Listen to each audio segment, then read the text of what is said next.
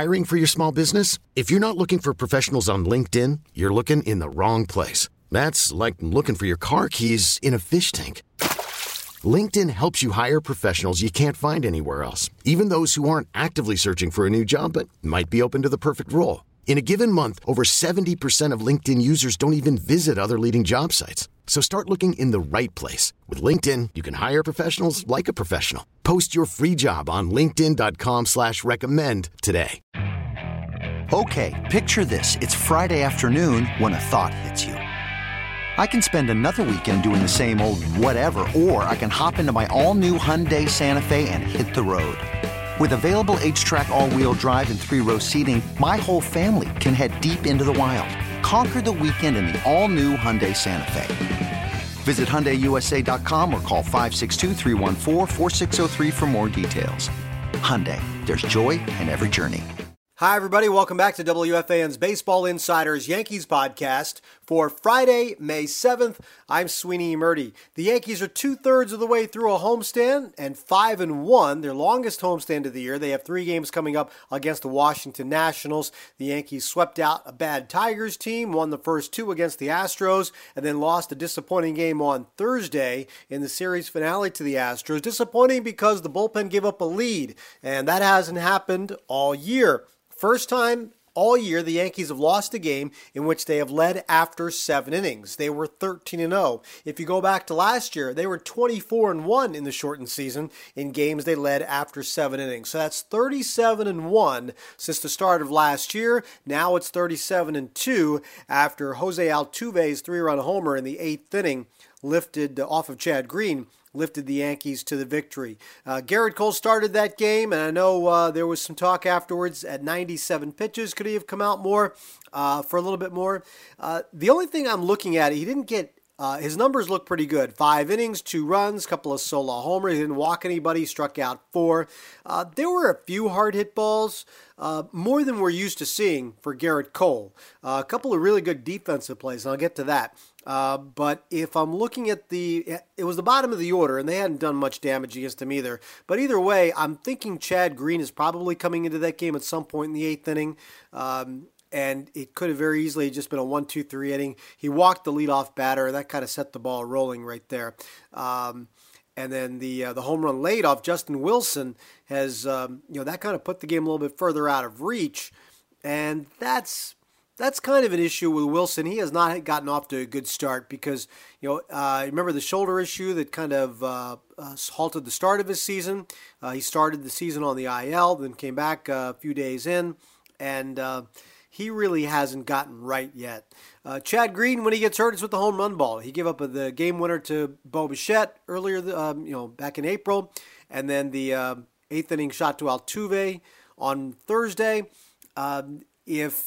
The disappointing part is when any of these guys fail, they're your high leverage relievers. Well, they're high leverage relievers. This means they're coming into late inning and tight ball games, and any run usually changes the course of the game, especially a 3-run homer. You know what we say on the radio, right? 3-run homers win ball games. And yesterday for the Astros, that's exactly what it did.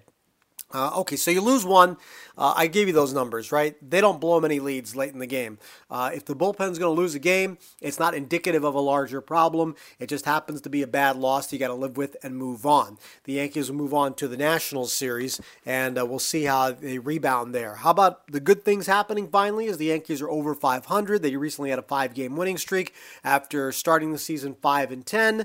They improved to 16-14, now 16-15, 31 games in as they head into this Nationals series. Giancarlo Stanton, house of fire right now, right? And it's fun to see what he can do when he's healthy.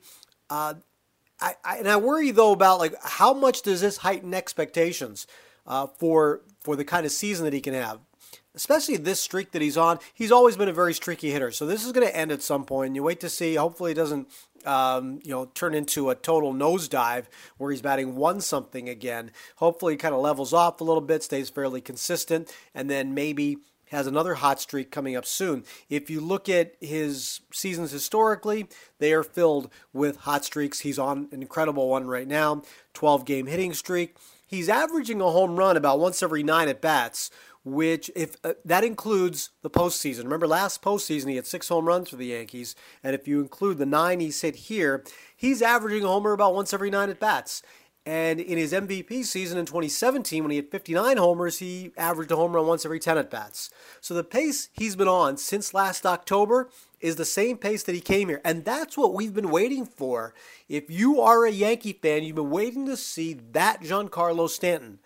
Now, part of the problem is obviously healthy, right? But think about it. When he came over here in 2018, he played through some hamstring issues. It probably should have landed him on the IL, but Aaron Judge was out. And he stayed in the lineup, DH'd, and Stanton ends up hitting 38 homers, drives in 100 runs. Now, when you hit 59, 38's a pretty big drop-off, but 38's still a really good number.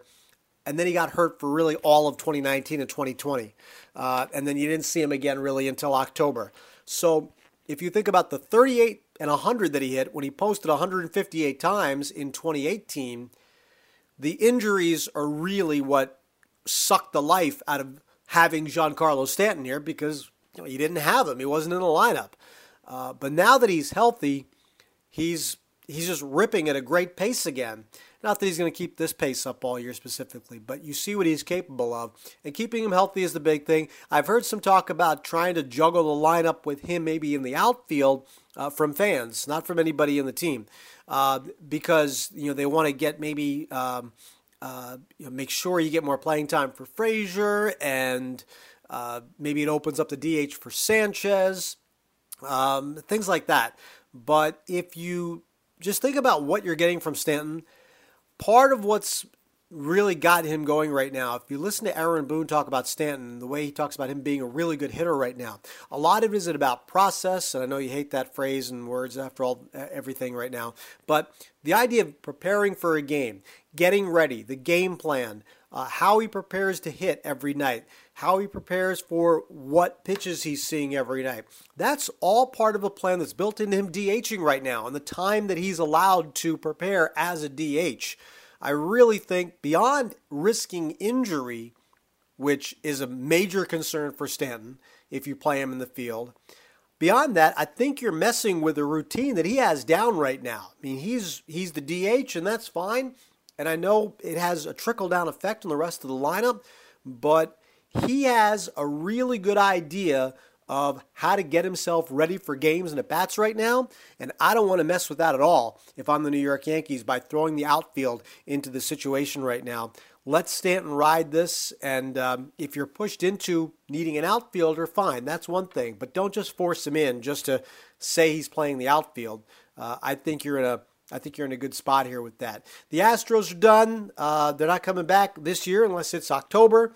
And we'll see how that goes. It was quite the atmosphere, and the first game on Tuesday night was the loudest of them all.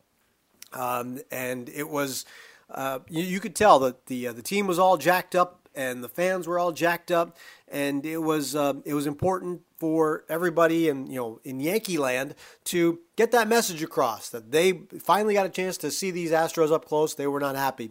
The only thing I'll say is that on Tuesday night, when the F-bombs are flying everywhere in the stands, I happened to fix my gaze on a family that was sitting right in front of me, had a couple of little boys who were probably not more than 5 years old, both of them, and wearing their little Aaron Judge jerseys. And I really felt, listen, 25-year-old me might have felt differently, but 50-year-old me, as a parent of two, was watching that family and saying, boy, that's really that made me uncomfortable. And I really felt that, as much anger as there is, maybe a better choice of words would have been. Again, this is just me being old, 50-year-old, sounding like 90-year-old grumpy me. I really thought maybe a better choice of words were necessary right there. And I've heard, well, you should know better than to bring your kids to a game like that. Why? Baseball is supposed to be a family environment. You're selling a family experience. It's not bring your kids to the ball game, except when we want to curse at the Astros, or except when the Red Sox are here and we might have fights breaking out in the stands. No, it's bring your family to the baseball game. And it just unnerved me a little bit, probably because I'm now a kid, and I'm now a parent of two kids, and not because my kids haven't heard those words anywhere. Yeah, I'm sure they have, and maybe around the house if they're listening closely. But that's one thing. And the 3-hour verbal assault is another. And I'm not going to harp on this. I just thought that I was watching those two kids pretty much the whole night and really felt bad for them and their parents going through that. I understand all the anger and all the energy that is directed towards the Astros in this series. And I'm not going to tell you that you're wrong for having it. I just felt quite uncomfortable for families who came to the game with young kids who had to sit there. And that's really it. What you're seeing from the Yankees now as they're playing better baseball, it's not that everything has been disguised and the problems have disappeared. It's just that when you're starting to hit again, when you're starting to win some games again, as I've mentioned before, this is, it lets you buy time to address the issues. It's really what happened in April was the problem, is the Yankees offense was supposed to come out and slug and give the Yankees a chance to evaluate their pitching, evaluate their defense, give them time to say, okay, what are our options here internally, externally, and figure out how to get the best team possible onto the field by July 31st when the trade deadline hits and you have to make all your final decisions. And you're supposed to have that kind of time. Well, when you start out 5-10 and you're not hitting, it really exposes all these other flaws, and you feel like you have to overreact to do something. It's okay to react, but overreacting is something that you would really come to regret. So the Yankees didn't overreact. They moved a couple of pieces around the lineup every once in a while. You saw what they did with Gary Sanchez. They dropped Darren Hicks down, and they're trying some different things. Stanton in the 2-hole, Judge in the 3 spot, whatever little things they did. Now they're hitting again, and everything looks to be okay. But there are still some questions about durability in pitching, starting pitching. Although Tyone and Kluber looked really good. I would say, Detroit came in last weekend and they're a miserable offensive team. It's not really a good measuring stick.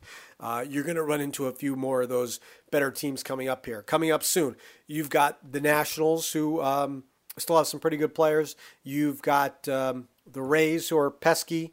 You've got the White Sox coming up shortly. So there's some better tests coming up for the Yankees starting staff, guys not named Garrett Cole. And we'll see how they measure up. Defense has been better to the point where they're turning some spectacular double plays and helping out their pitchers. I think overall, the Yankees are still lacking a little bit defensively in all the spots that we know, and we'll see if that gets better. Kyle Higashioka behind the plate more regularly than Gary Sanchez addresses one of those. And Gleyber Torres is playing much better lately on all sides. I mean, and the play that he made racing from first to home because of the overshift and what one bobble by the infielder on an overshift caused, the ripple effect of Gleyber racing to third, then the catcher going to cover third, nobody covering home. Real heads-up play by Gleyber Torres, who has been knocked for different things, and he's had a really good stretch lately. Although we're still waiting for the power. He's played better defense. Good for Gleyber. Concentrating, working harder, working more pregame, and making sure that he's doing everything he can to address the defensive issues that he had. That hustle play, okay. I didn't get too worked up about that little dribbler that he didn't beat out 10 days ago, whatever it was, 2 weeks ago. It was focused on a lot because the Yankees were scuffling as a team, and every little thing can be perceived as contributing to the problem. I didn't have as big an issue, and I know the Yankees didn't have as big an issue with it. It was kind of a lightning rod issue that focused around a buzzword like hustle. Well, I think you saw plenty of hustle from Gleyber Torres on that play right there. So they're doing a little bit better things like that, but overall, they're still not a great base running team. They're still not a great defensive team. These are things that are going to have to, they haven't been solved. They're just going to be things that you kind of have to look at here and make decisions as you get moving forward. Is this the best way to build the team, for consistency and not get too swayed by some of the things you saw when they were playing poorly or by some of the things you see when they're playing better? You're never as bad as when you're losing, never as great as when you're winning. So you're kind of somewhere in between, and basically at a game over 500, that's probably the best way to look at it and say this team is not a great team yet, and they're not a consistent team yet, and we'll see where they go. So, but good for Gleyber for just being better defensively, especially, and making some of the plays that he needs to make, and that's a big key for the Yankees. There are other guys who just need to start hitting and get going. Aaron Hicks, Clint Frazier, both of those guys got some big hits over the course of the last week, and we'll see if that spurs them on at all. And gets this offense going top to bottom. But by that time, somebody else is likely to cool off. But the power has been missing from both DJ LeMahieu and Gleyber Torres so far. That's a big part of this lineup too. And that can help pitching staffs. When the Yankees blow games open, then maybe you can ride a starter an extra inning and save a little bit of the bullpen. People are worried about the starting staff pitching too many innings. Well, you're playing a lot of tight games too. You blow some of those open, and that certainly helps you push maybe Jordan Montgomery or Jameson Taillon for an extra inning somewhere and lighten the load on the bullpen. Been waiting for Gleyber Day. It's almost Memorial Day, and we haven't had Gleyber Day yet, right? He has not hit a home run since last year. DJ LeMahieu has 1 home run so far this season, and really hasn't gotten hot to the point. He did a little bit, but when he's ripping doubles and homers, then you'll know that DJ LeMahieu is back fully, and just waiting for the offense to really finally come around. And we'll keep an eye on what the internal options are. Now that the minor league season has started, we'll get a look every night at the box scores and see how guys are progressing, not just at AAA, but maybe up through the rest of the minors. After a lost year in 2020, for many people around the world. Lost year for minor league baseball players. It's really hard to evaluate what you have now that you're playing games again against other competition and figuring out how to move guys up and down. We'll see where the movement is in the minor league system and if there's any help on the way internally coming up throughout the season. A good series coming up with the Washington Nationals, including a phenomenal pitching matchup, I hope, on Saturday. A closet full of Cy Youngs when Corey Kluber meets Max Scherzer. Looking forward to that one. Want to remind you to subscribe here to WFAN's Baseball Insiders, Yankees and Mets podcasts. If you subscribe, you'll get Ed Coleman's Mets reports and my Yankees reports delivered to you twice a week here on the WFAN Baseball Insiders. So please check us out, subscribe, review, and all that jazz. And until next time, thanks for listening. I'm Sweeney Murdy. This episode is brought to you by Progressive Insurance. Whether you love true crime or comedy, celebrity interviews or news, you call the shots on what's in your podcast queue. And guess what? Now you can call them on your auto insurance too with the Name Your Price tool from Progressive. It works just the way it sounds. You tell Progressive how much you want to pay for car insurance, and they'll show you coverage options that fit your budget. Get your quote today at Progressive.com to join the over 28 million drivers who trust Progressive. Progressive Casualty Insurance Company and Affiliates. Price and coverage match limited by state law. Okay, picture this. It's Friday afternoon when a thought hits you. I can waste another weekend doing the same old whatever, or I can conquer it. I can hop into my all-new Hyundai Santa Fe and hit the road. Any road. The steeper, the better. Because my all-new Santa Fe is available with H-Track all-wheel drive, so I can hit the trail without a worry in the world. Heck, with 3 rows and best-in-class rear cargo space, I can pack the whole family in with all our gear. We've got available dual wireless charging for our phones, so we'll never lose touch with civilization, and we won't lose touch with the primordial power of Mother Earth. So which is it? Waste the weekend or do something a little more epic? And conquer it in the all-new Hyundai Santa Fe. Visit HyundaiUSA.com or call 562-314-4603 for more details. Hyundai, there's joy in every journey.